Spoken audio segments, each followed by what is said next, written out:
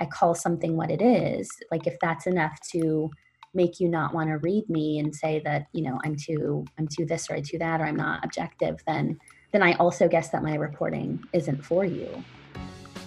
The upheaval in the journalism industry has prompted many reporters to re-examine the principles that uphold our profession to see if they remain valid in our current political climate. I'm Michael O'Connell. This is It's All Journalism.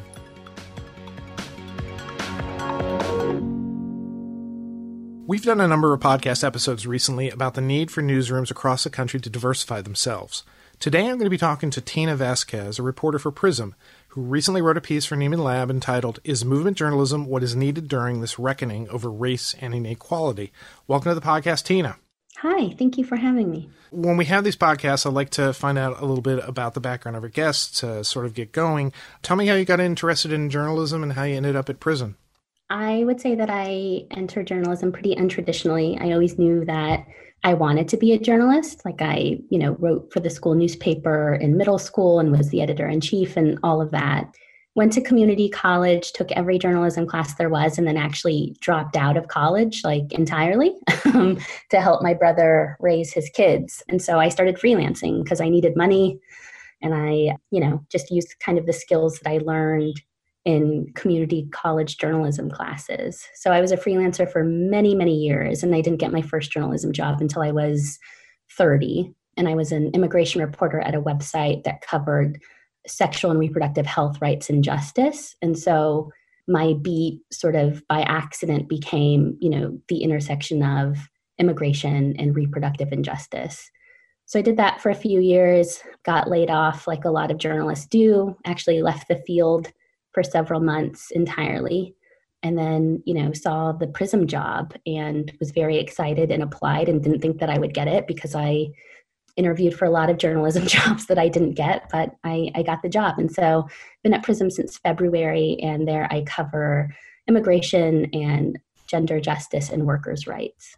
Yeah, tell me a little bit about Prism as a news outlet. What's its focus? Yeah, we're a very small outlet. Our entire editorial team is all women of color. And, the way that we kind of frame it is that we cover the issues and the places and the people that are largely ignored by mainstream media outlets. And we also try very hard to center the people that are most impacted by the issues that we report on. Okay. And was this the first time that you've done this type of reporting? No, I think I've done this kind of reporting my entire life, but it wasn't until relatively recently that I started to kind of develop the language to learn how to talk about, how I did the reporting that I do. Okay. And actually, you developing the language of how you want to do what you're doing is one of the things that got me really interested in you and in the story you wrote for Nieman, and a little bit of your, I guess I would say, development as a reporter and your particular approach. So one of the organizations I saw that you're involved in is you're a board member of Press On. How did you get involved with them, and what's the mission of that organization? Yeah, thank you.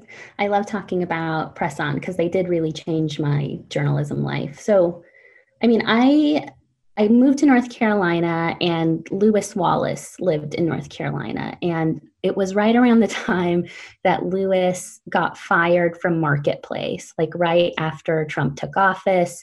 He's a trans journalist, and he wrote a personal blog questioning objectivity and how a journalist should work under the Trump administration. He got fired, and, it made headlines. He was the first trans journalist fired right after Trump took office. And I learned that he lived in North Carolina, in Durham, not far from where I live. So we ended up meeting up and having coffee and just commiserating about how horrible the journalism industry could be. So we became friends. And through that friendship, Lewis and his colleagues just kind of took me on this movement journalism journey with them. Anna Simonton, who's a co-founder of the organization Press On. So they're like a Southern journalism collective that supports movement journalism. So Anna Simonton wrote this report a few years back for an organization called Project South, and the report was called Out of Struggle. And so it kind of named movement journalism and defined it as kind of acting in service of social, political, and economic transformation. And then, focusing on the South, using sources, including, community organizers and cultural workers in the South to do that reporting. So that, was really foundational for my understanding of movement journalism. And then once they formed Press On officially, they asked me to join as a mentor, which was nuts because I'd never even been mentored. But I served as a mentor in their Freedom Ways Fellowship for, journalists of color across the South who wanted to do movement journalism. Just because it's a small world, we actually did have Lewis on our podcast talking about his views on objectivity and his experience leaving Marketplace. But anyway, I think you did sort of touch on this, but how would you describe movement journalism? I mean, what I'm learning since I wrote that Nieman Reports article, since a lot of journalists reach out to me, is people are coming to embrace it and define it in very different ways. I guess for me, it's very wrapped up in the work that Anna Simonton did and the way that Press On defines it. So I guess like my short definition that I always work with is that it's journalism in service of liberation, and it seeks to meet the needs of the communities directly affected by injustice. So, and also I would say as an extension of that, the way that I do journalism is that I don't always see myself as reporting on communities, but rather reporting with or alongside. So I end up working very closely with people who are sources for the piece, but trying very hard to respond directly to their information needs, whether or not that information has anything to do with the reporting or ends up in the reporting, just kind of using the skills that I have and the power that I have as a journalist to get them the information that they need for their communities. That's come up a lot during COVID, especially, but broadly, that's kind of how I work. What you described, and I'm sure if you described that to many traditional journalists, one of the things they would say is like, oh, that's advocacy journalism. That's not journalism. What are your thoughts on that? Yeah, I've heard that a lot. I mean, I don't purport to be a mouthpiece for movements. I've actually, I try really hard to shift narratives. And while I do center advocates in my reporting a lot, often because they are people who come from directly affected communities, I think there's this understanding that like organizers or activists or advocates aren't also impacted people, but if you're an organizer in immigrant rights world, then you're undocumented also. And those are people that I use as sources. But, I also write really, really uncomfortable stories and don't really adhere to tidy narratives. And sometimes that does not gel with organizations and movements that I've covered before. That kind of happened recently when I was covering the forced operations performed by the doctor in Georgia, that I heard from directly impacted women, some women who'd been operated on by the doctor and who interacted with the whistleblower who said some uncomfortable things about the whistleblower and said that she was complicit in what they experienced at the detention center. And that did not go over well with organizations that I've covered for a very long time. But I'm, clear in that my reporting is to center, in that case, directly affected women who were detained at the Irwin County Detention Center. And so, I've never identified as an advocate. I've never seen myself as doing advocacy. I just do the reporting that I do. But I see that happening a lot. It's kind of a way to dismiss the work that movement journalists do. I think that's pretty common. And with advocacy then would come questions about objectivity. I mean, we're journalists. We're supposed to be objective in our reporting, aren't we? That's what I hear. I've always been that's what clear. Everybody's telling you. Why aren't you objective? But go on, I'm sorry. I've largely covered immigration my entire career, my entire adult life, and I've always been very clear in my understanding that, the abuse and mistreatment that undocumented immigrants experience in this country is wrong. And I think if other journalists who cover the mistreatment that undocumented immigrants experience, especially those who are detained, I think that they would tell you the same thing. I don't play that game. I don't pretend like what I'm seeing isn't wrong. And to try to pursue some sort of false objective or false narrative in order to support the idea of objectivity. The fact that you're, for lack of a better word, embedded because of you've been covering this community for a long time. You have a perspective because you're there and you see these things. Yeah. I would say that, being raised where I was raised, I grew up in Southeast LA. My dad, migrated to the U.S. as a younger person. He came to the U.S. without authorization. I still have family members who are undocumented. I grew up with undocumented friends and family, seeing firsthand how the system plays out and how it often did not gel with what was being reported was also really instrumental to how I cover immigration. We talk a lot about the system, and we mean, I guess we mean, the government and society and et cetera, but also, I guess, journalism is part of that system. How do you think journalism has sort of failed in the way it's covering these communities? What I always think is interesting when I look at like mainstream reporting about immigration or like immigration reporting from legacy outlets is that there are no undocumented people quoted pretty regularly. So if you are reading reporting about this horrible new policy that brutalizes undocumented immigrants in the US, there will be Trump quotes and Stephen Miller quotes and quotes from ICE and DHS officials, but nowhere in the piece are the people most impacted by this policy.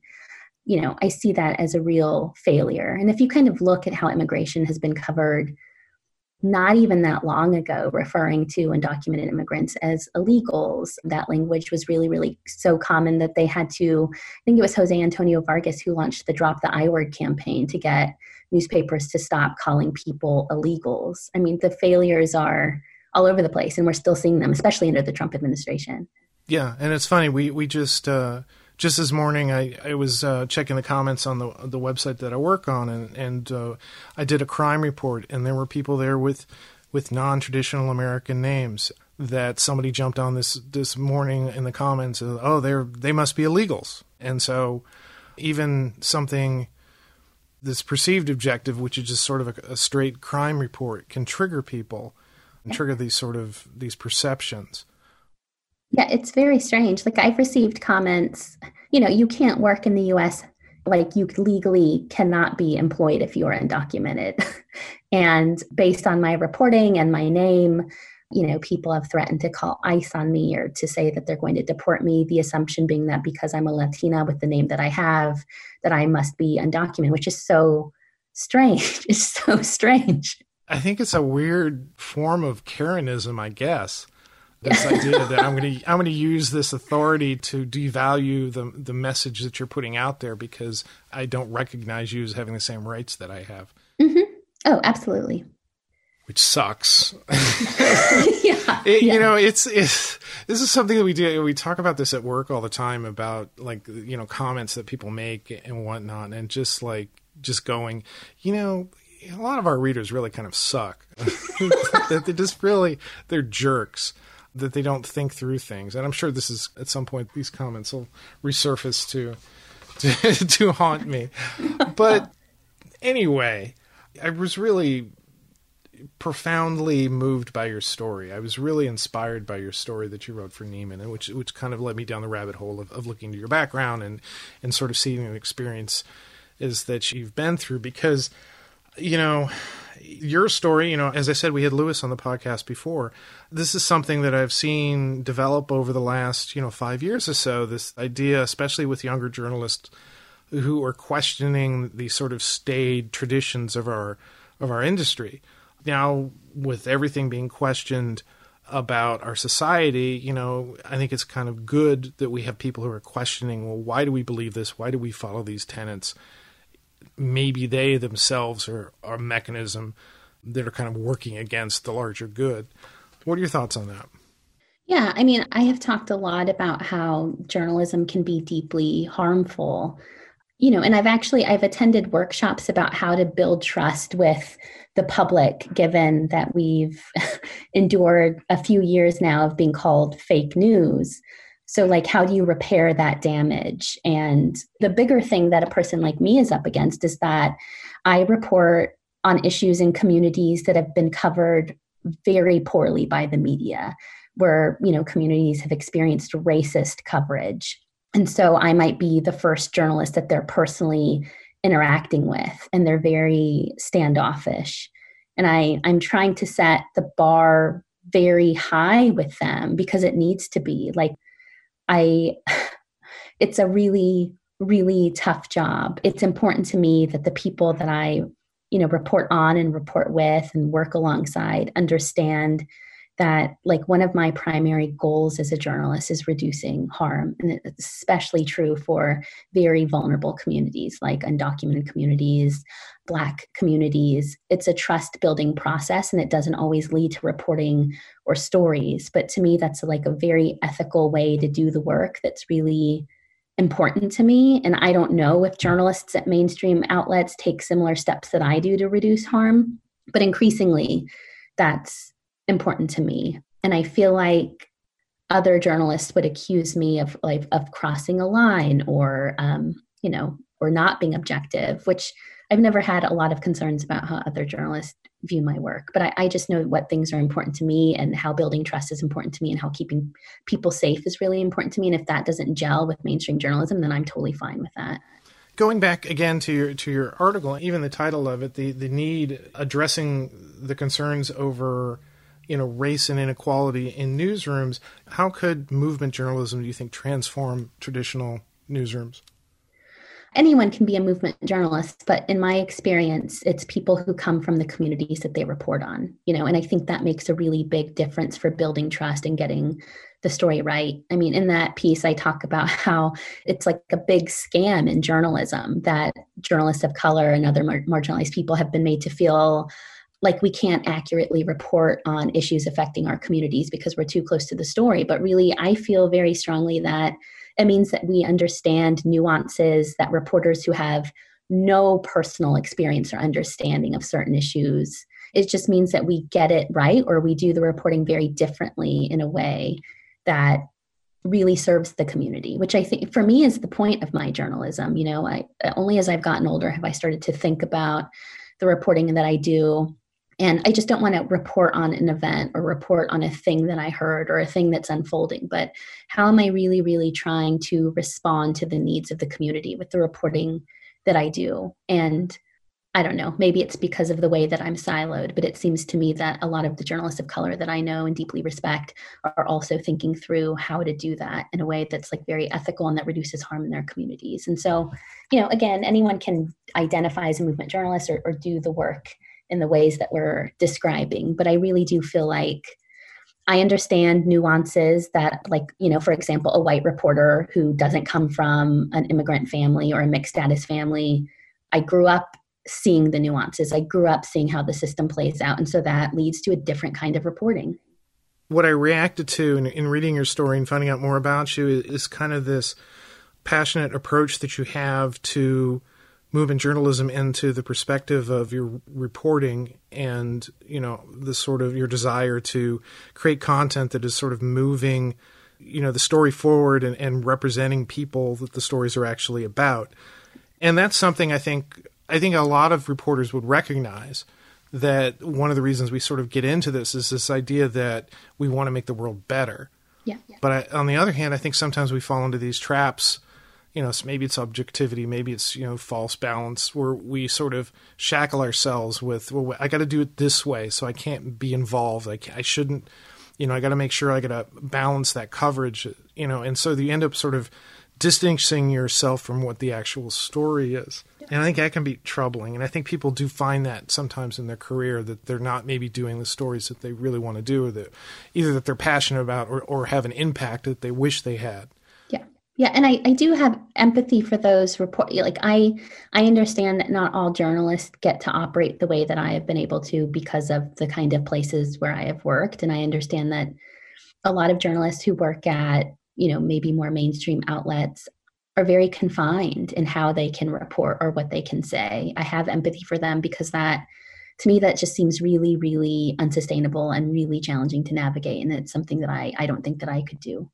What's funny is that you lay this conversation across what's going on in our industry right now, what has been going on in our industry, of journalists losing their jobs, of, newsrooms folding for various economic reasons. And at the same time, you have a larger societal shift where people want to, hold people accountable, and, that they question these issues about, the way race, inequality, and equity is being covered. And then you have people coming up like you and saying, look, we need to create journalism that are telling the stories that are going on now of these different segments of our society. And, when we talk about mainstream media, usually what that means in most people's head is like, network TV or the big newspaper or the big TV station in their town. But, the industry is splintered so much that there are small organizations like Prism that have a particular perspective. And I think that that's kind of what we're seeing. I think we're seeing these smaller organizations coming up with this, baked from the beginning. This is how they're going to cover journalism. This is how we're going to be different. Yeah, I mean, it's my hope that outlets like ours can kind of fill those gaps. Like as a reader, as a person who consumes a lot of news, not even as a journalist, of course I turn to outlets like the New York Times, but as I get older, and because also this field can feel very strange. Like if you have no understanding of how journalism works, right? Like a lot of this is very insider baseball. But as I get older, I start to see that so many of us rely on really big outlets like the New York Times. And as a journalist, I can sometimes see that it's not always necessarily like the most amazing reporting. It's just access. It's access to information and resources. They can do things that outlets like ours cannot, but I still need them and rely on them and turn to them for the kinds of information that I don't have access to even as a journalist. So, everybody kind of has a role to play. And I think, Prism is very, very small and very young, and we're fighting our footing still. But I do think that we're filling in some really, really important gaps for people who are directly affected by issues, and they want to see people who look like them and sound like them and who are experiencing the same things as them really centered in reporting. Okay, and maybe we sort of cracked this before, but let me ask you this specifically. What is it about objectivity do you think that is sometimes problematic for journalism? I mean, the thing that I always think about is when I'm asked questions about objectivity, I can't remember who it was now, but there was a lot of anger from readers and even other journalists sometimes who kind of do the kind of work that I do, that mainstream journalists won't say something like, President Trump lied. Like you have to kind of skirt that entirely and find much kinder writing to say that. It's such a strange way to be. Like it's so strange to pretend like something like the family separation policy at the border wasn't brutal and atrocious and a human rights violation. It's strange to me that as reporters, just because you're a reporter, you're supposed to pretend like things aren't disgusting when they're disgusting, that you can't call a lie a lie. That just, to me, that's not factual. It's not, based in truth. And so if that's what it means to be a journalist and adhere to objectivity, then that's just not something that I'm interested in. Like I'm a person and I'm a journalist, and I know when something is abuse. I know when something is harmful. I know when something's a human rights violation. And I've never understood the problem with saying that directly. And I think part of the problem is, again, the environment that we're in, is that someone who would read a story that you've written that following the philosophy that you just described would turn around and say, well, you're not objective. You're just being a mouthpiece for whatever, side of the street that you're covering.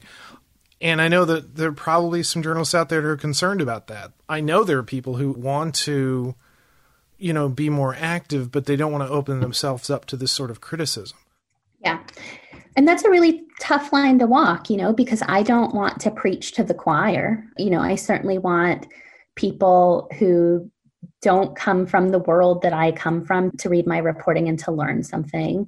So it's really difficult to navigate that. And also my feelings that if that's how you feel about my reporting, because I call something what it is, like if that's enough to make you not want to read me and say that, I'm too this or I'm too that, or I'm not objective, then I also guess that my reporting isn't for you, I don't know. I'm still having trouble navigating that. Yeah. There are 2 points in that. One, I'm thinking about, journalists coming up with different ways that rather than just saying what something is, I think of the sort of the creation of, what a truth sandwich is? No. Okay. This is something that Jay Rosen, who's is a journalistic pundit, sort of came up with. It's this idea, and it specifically came as a way to respond to the way our president lies, that early on, people would just report straight out in their lead what the president said. Is that the president said this? That's a bold-faced lie. And so what Rosen did is he came up with a strategy called a truth sandwich, that in reporting the lie, the first thing you say is the president lied about X. Then you quote the president, which is the lie, and then you finish by saying that is incorrect and here's why. And this is kind of that strange sort of approach that people come up with to deal with not having to say that bold-faced that it's a lie, that you have to present it in a certain way in order for the people who are reading the content, rather than just reading the headline in the first line, which would have been the lie, they get an indication from the very beginning, okay, this is not true, what we're going to tell you. But here's what he said, and here's why it's not true. That's anyway, it is interesting, but it's also kind of funny that we have to come up with this sort of language and the way we parse our information in order for us to report the news. And the other thing that you're getting me thinking about a lot is organizations like Prism. When you think about, for the longest time in America, there was an alternative press specifically aimed at race. There were black news outlets covering issues for that community. And there was sort of this sense that in journalism that we needed to sort of break away from that.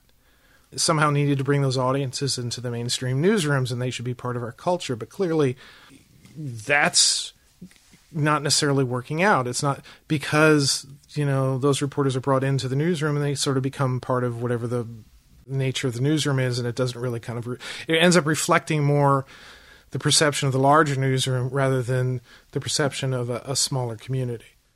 Oh, for sure. Yeah. And, when I first kind of joined Press On as a mentor, that came up a lot. Like all of our fellows were Indigenous or people of color or non-binary. So and they lived in the South and they were doing journalism. And we kind of touch on it in the Nieman Reports article, but so much of what we ended up doing was just commiserating about how harmful journalism was and, what a toxic industry it was, especially for people of color.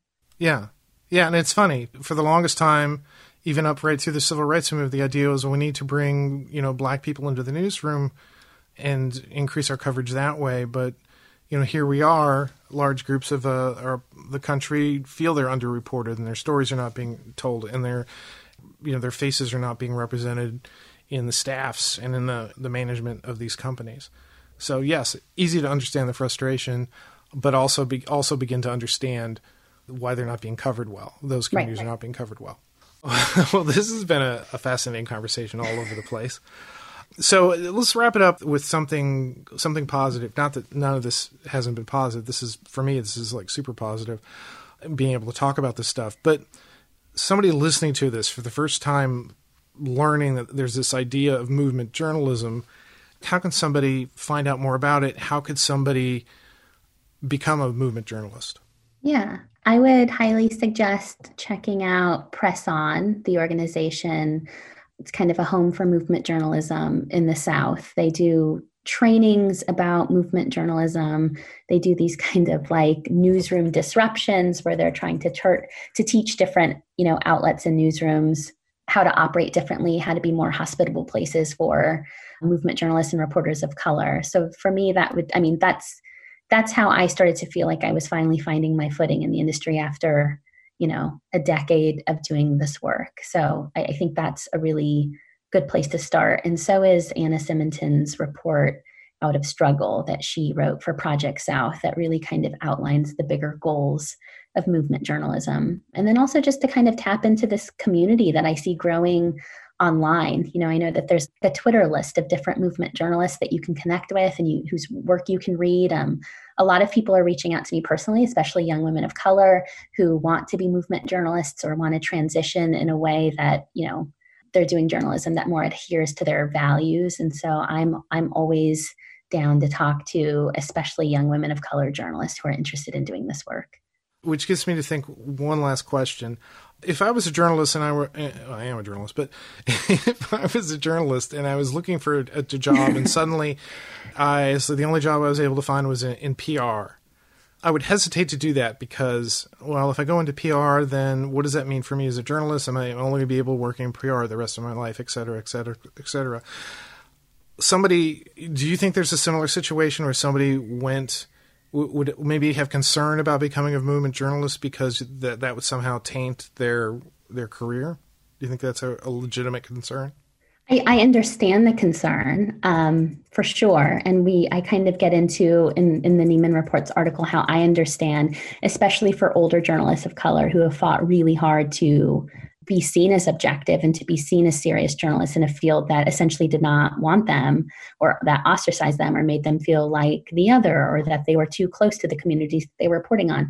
I understand why embracing movement journalism is scary. And I am certain also that it will cause some editors and outlets to dismiss you. But I would also say that you'll find a home and you'll be able to sleep with the kind of work that you do at night. And you'll be able to build trust in communities. That's really, really important. And to me, those things are more important than what, other journalists think of you.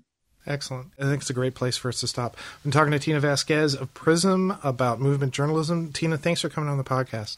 Thank you so much for having me.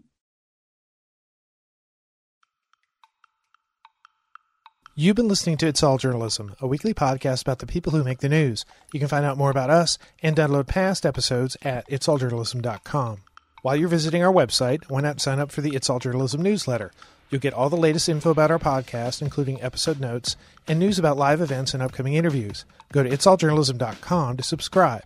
It takes a lot of people to create an episode of It's All Journalism. Nicole Grisco produced this episode, Amber Healy wrote our web content, Nick Dupre wrote our theme music, Emilia Brust helped with our booking, Nicholas Hunter provided a web assist, and I'm your host, Michael O'Connell. Thanks for listening.